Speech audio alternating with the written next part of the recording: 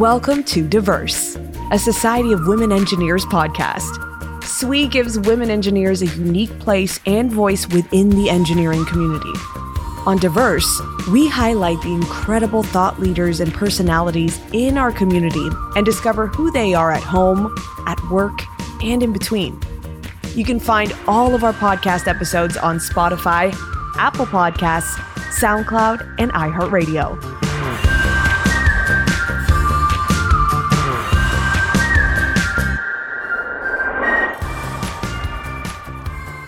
Hello, I'm your host, Sam East, and welcome to Diverse, a SWE podcast. Please remember to subscribe and follow us on Instagram at SWE Diverse Podcast.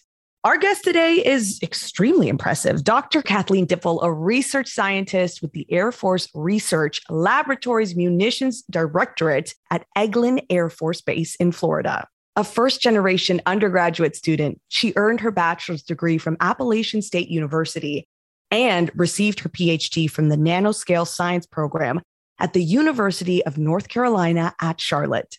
She completed her postdoctoral work holding a provisional patent in the nature-inspired section at AFRL's Munitions Directorate through the National Research Council Associateship Program. To answer an Air Force need, she tackled a whole new discipline and started civilian service as an alternative navigation research scientist in the algorithm development and cyber assurance section. While still in the early years of her career, Dr. Dipple has received numerous awards, including one for Best Presentation at the 2022 International Conference on Unmanned Aircraft Systems. Thank you so much for joining us today, Dr. Dipple. Oh, thank you. I'm happy to be here. So let's get right into it. You work at the Air Force Research Laboratory, which is referred to as AFRL in Florida, as a research engineer. But before we get into the nitty-gritty of your title, can you tell us exactly what AFRL is? Sure.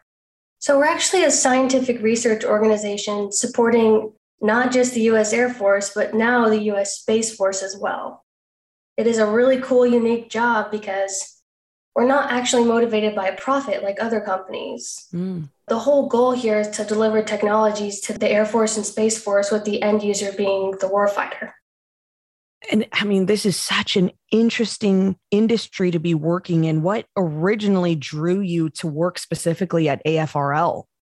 So I was actually applying to a bunch of different summer internships when I was a grad student. And I saw this program called the AFRL Scholars Program, and it's this really cool 10-week summer internship where you actually get to go and work there and work on a summer project.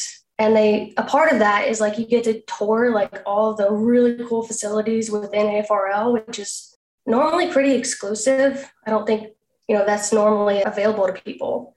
And like once I did that, I knew that, okay, this is the job for me. This is so cool. Yeah. And currently you are in a career broadening opportunity with AFRL. Can you tell us what that day-to-day looks like for you? You are a research scientist. I mean, I would venture to say a lot of us don't know what that life looks like. Right. So as a research scientist, I was able to work with a bunch of different universities and industry partners, like with the goal of alternative navigation, research science.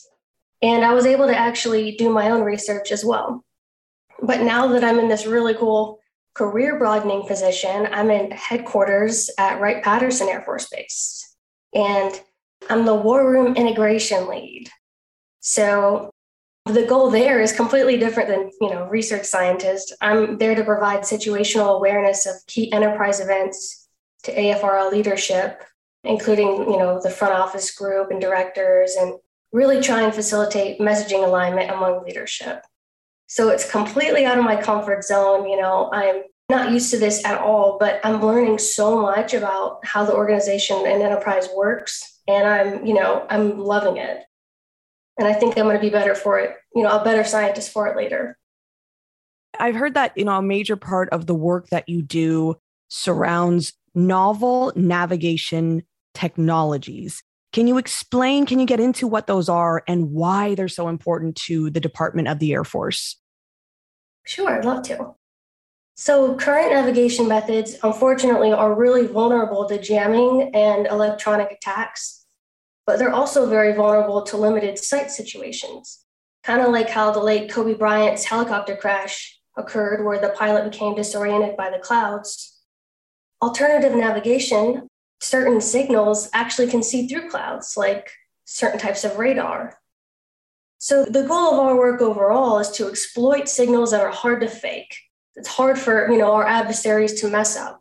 They can work day or night through all weather. And examples of this are like certain types of radar, synthetic aperture radar, or even using celestial bodies to navigate, which is super cool. So what are the goals of your research in particular with navigation technologies? So what we want to do is actually exploit and use signals other than GPS. We don't want to have to rely on GPS because, kind of like I said before, other people, other countries can jam or make us feel like we're somewhere that we're not and mess with our aircraft and pilots. So what we want to do is exploit other signals and be able to use multiple different types of signals so that we have the highest precision and accuracy with where the aircraft is. And, speaking of your current work, you just recently presented at the International Conference on Unmanned Aircraft Systems. Can you discuss what that research was that you discussed? Sure. So the presentation title is ROS Georegistration Aerial Multispectral Imaging Simulator for the Robot Operating System. Okay, it's a crazy name. Yes. But at the end of the day, it turns out researching alt-nav is very difficult because there's not a lot of data out there, and it's really expensive to go do flight tests and test your algorithms. Also, it's really hard to get on the schedule for flight testing. So it's a slow it's not a new field, but it's slow and it's hard to do. So what we did is we accomplished linking a UAV flight simulator where it completely simulates a UAV and like what each of the cameras see on the ground to the entire image database of Google Earth. So we have a ton of data and we have a very accurate, flight simulator to kind of model and simulate your navigation capabilities. So what you can do is you can actually test different algorithms or test different ways of doing alternative navigation in this system. So what, the hopes of this research or what we presented is that it's going to allow alt-nav research, and not just for our group, but many other groups, to progress much faster than they would otherwise. Do you get to actually test out the flight simulator? Because that sounds really amazing. Yes, it's so cool. Like I can make it fly over my house, because Google Earth has, my house. It's just fun to mess around with it. But yeah, you can. It sounds like next level gaming, to be honest with you, for those of us who aren't as expert level as you are. No, it does feel like a video game. I love video games, so it'd be really cool to do that in VR. Yeah. Wow, that is incredible. From that presentation that you were at when you were talking at the International Conference on Unmanned Aircraft Systems, what do you hope people at the conference left with? Because it's a lot of information to take in. Yeah, I really hope they left with knowing that this flight simulator resource for alt-nav research is available, and they can tell their colleagues, and we can kind of progress alt navigation research as a whole. So I'm just hoping people know that this resource is free, it's available, it's open source, and that, a lot of people can use this. Mm-hmm. Stepping back from the day-to-day of your career, can we go back to the beginning? Where did your love of science and technology originally start? We want to hear the origin story. Okay. So I've always been super nerdy, even as a kid, and I was into magic. And I just loved being able to trick people's eyes and know the secret behind the magic. And in my first chemistry class ever in high school, we got to see a bunch of different chemistry demos that blew my mind, like little experiments like elephant toothpaste or the iodine clock reaction. Mm-hmm. And it looked like magic. It really did. And I wanted to know the trick behind it. So I got super into chemistry and science, and the rest is history. And then how did that, because there's a lot of kids, of course, who have that young interest that starts in school with science and technology, like you mentioned with chemistry. But how did this particular interest of yours in science translate into the field of navigation that you're in right now? Yeah, it doesn't really make a lot of sense because I started as a chemist and then I became a nanoscale scientist. I worked in the nature-inspired research lab, which was pretty related because I use nanoparticles. And then there was this slot open for alternative navigation research scientists. And I started doing a bunch of back research and I took a class and I learned a lot about it, just to fill that need and to honestly get a job, a secure job there. Mm-hmm. I love learning different things. And that's kind of why I'm in this career broadening position now, because I get to learn about a whole new area. Somebody's probably listening to this and you've piqued their interest with this career path, this journey that you've been on, because it's quite the unique one. What are some of the key opportunities that you really grabbed onto throughout this journey that helped you get to where you are today? Yeah, so I think my first and most important one was the AFRL summer internship, because it gave me the confidence and the knowledge I needed to go forward and, have a career here. Mm-hmm. At the time, I was in North Carolina. I had an apartment lease. I was a very poor, grad student, and I had tons to do. And I was also kind of nervous about going to a bunch of states away, far from home by myself. But I decided to just do it. And I'm so glad I did, because that's why I'm here today. And the other thing that I did was I secured a civil service position by taking an alternative navigation research spot, which was completely out of my realm.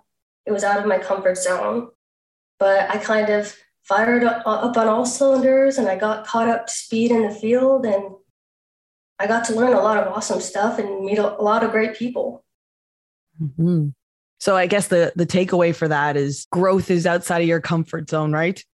Yeah. And that's something that I hope everyone listening tries to do in their life. Mm-hmm.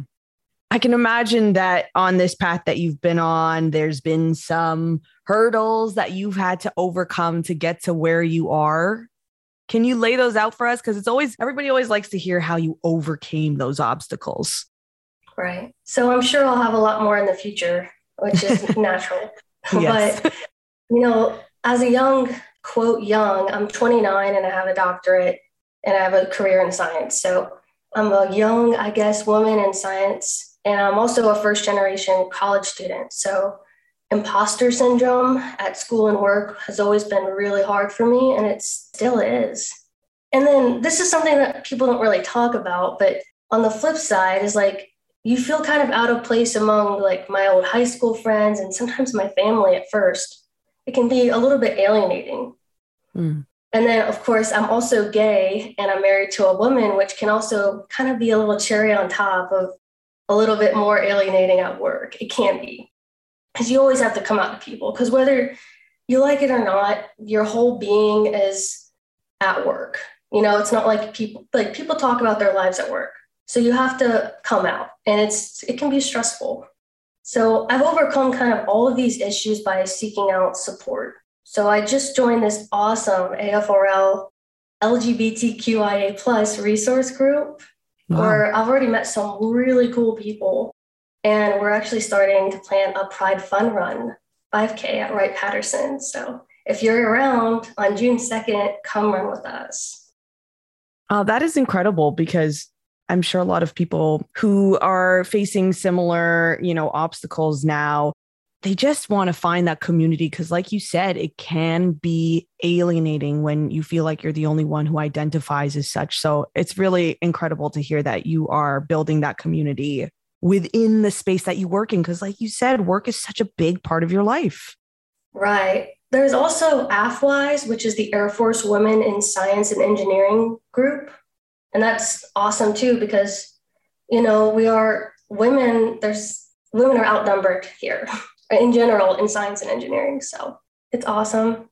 So when it came to my family and my friends, kind of feeling a little odd there, because it's hard to communicate what you do and what I got my PhD in.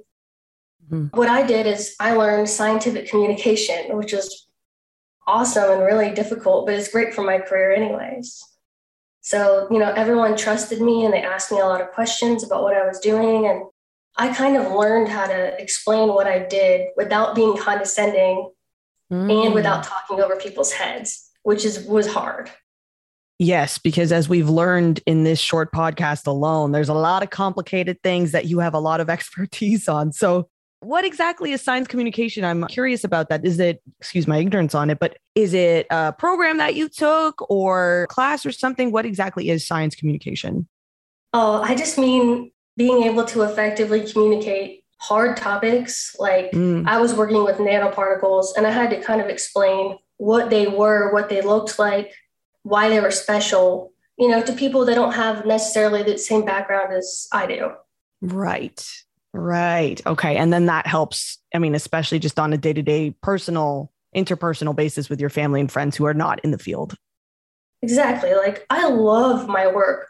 I love my work currently, and I really loved my work then too. And it's important to be able to share the work that you love with the people you love. Yes, that is so, so key. Did you have a mentor that guided you along your journey so far? Yes, I've had so many mentors, like at every step in my career. Like as soon as I started here, we have this program where you can actually request to be matched with mentors. Like you can choose if you care about the gender or if you care about if they're in your chain of command. And I was matched with 2 individuals who are incredible. And they've helped me so much with just kind of getting the lay of the land. Because my family members have never even stepped foot on a military base before, and neither had I. So there was a lot to learn. There was a whole acronym alphabet to learn, and I'm still learning. So yeah, it's so important to have those figures in your life who can help guide you no matter how much expertise you grow in along the way. Before we end things here with you, Dr. Dipple, there's going to be a lot of young researchers who will be following a similar career path. Like I said, you may have piqued their interest in this. What advice would you pass on to those young researchers? It's okay if you're the first, or if you feel like you don't necessarily belong in this situation, but your scientific interest leads you here. Be that first person, trust your gut, and definitely right away, as soon as you can, find a mentor and support, different avenues of support. And then the last one that I wish I could tell my younger self is don't take stuff personally. Like most of the time, it has nothing to do with you. It has to do with them. That is some sage advice right there. And I love what you said, because you're encouraging people to be a trailblazer just like you. This is just a cool story. So I was I think I was at a potluck or something, but I had a former Air Force scientist who was recently retired, kind of tell me about how he was casually talking about his old research to a group of guys. And one of them came up to him and said that it saved his life. Wow. So his research that he had done really early in his career transitioned to the warfighter and had the time to save lives. And that's so cool. Like how many people in their jobs can say that? And what a cool legacy to be able to leave. And that's something I totally strive for. Yeah, because you can get in the day-to-day hustle and grit of what you're going through. You might not realize the impact of your work, but then once in a while you go to a potluck and you hear a story like that and it puts things into perspective. Absolutely. The big picture is what gets me up in the morning. And I need that to be able to feel motivation. I can't just get up and just do work for the sake of work. Right. There's purpose behind what you do and intentionality. Exactly. There's a lot of young researchers that are listening to your story right now, feeling very inspired, I'm sure. What messages would you pass on to them? I would say it's mentally very hard to get a doctorate. You're constantly failing, and it's okay. Or even just applying for things. You're constantly getting rejected. It's okay. You're going to get that one acceptance eventually. So a big thing that helped me was seeking out mental health counseling. And there's no shame in that. If you feel that you need support in that way, please go. That's helped me so much. And I don't even know if I could have finished without having that support in grad school. And most of the time it's free in grad school. You know what? I bet a lot of people might not know that that resource is available to them. And there's a lot of people who struggle with that. And there's no, like you said, no shame in it, no stigma whatsoever. We got to break that stigma. Yes, definitely. Dr. Dipple, oh my goodness. So just impressed by everything that you do and what you stand for. And thank you again for taking the time to speak with us today and share stories from your path so far. You've got so much more ahead of you too. Yeah, I'm so excited to see where my career goes. We are too. We will be watching. Thank you so much, Dr. Dipple. Thank you. I really appreciate it. I'm Sam East. For all of us at SWE, thank you so much for listening. We hope you enjoyed this episode of Diverse. Please don't forget to subscribe and share this episode with your social network. You can keep up to date with our podcast on Instagram at SWE Diverse Podcast and on our blog, altogether at altogether.swe.org.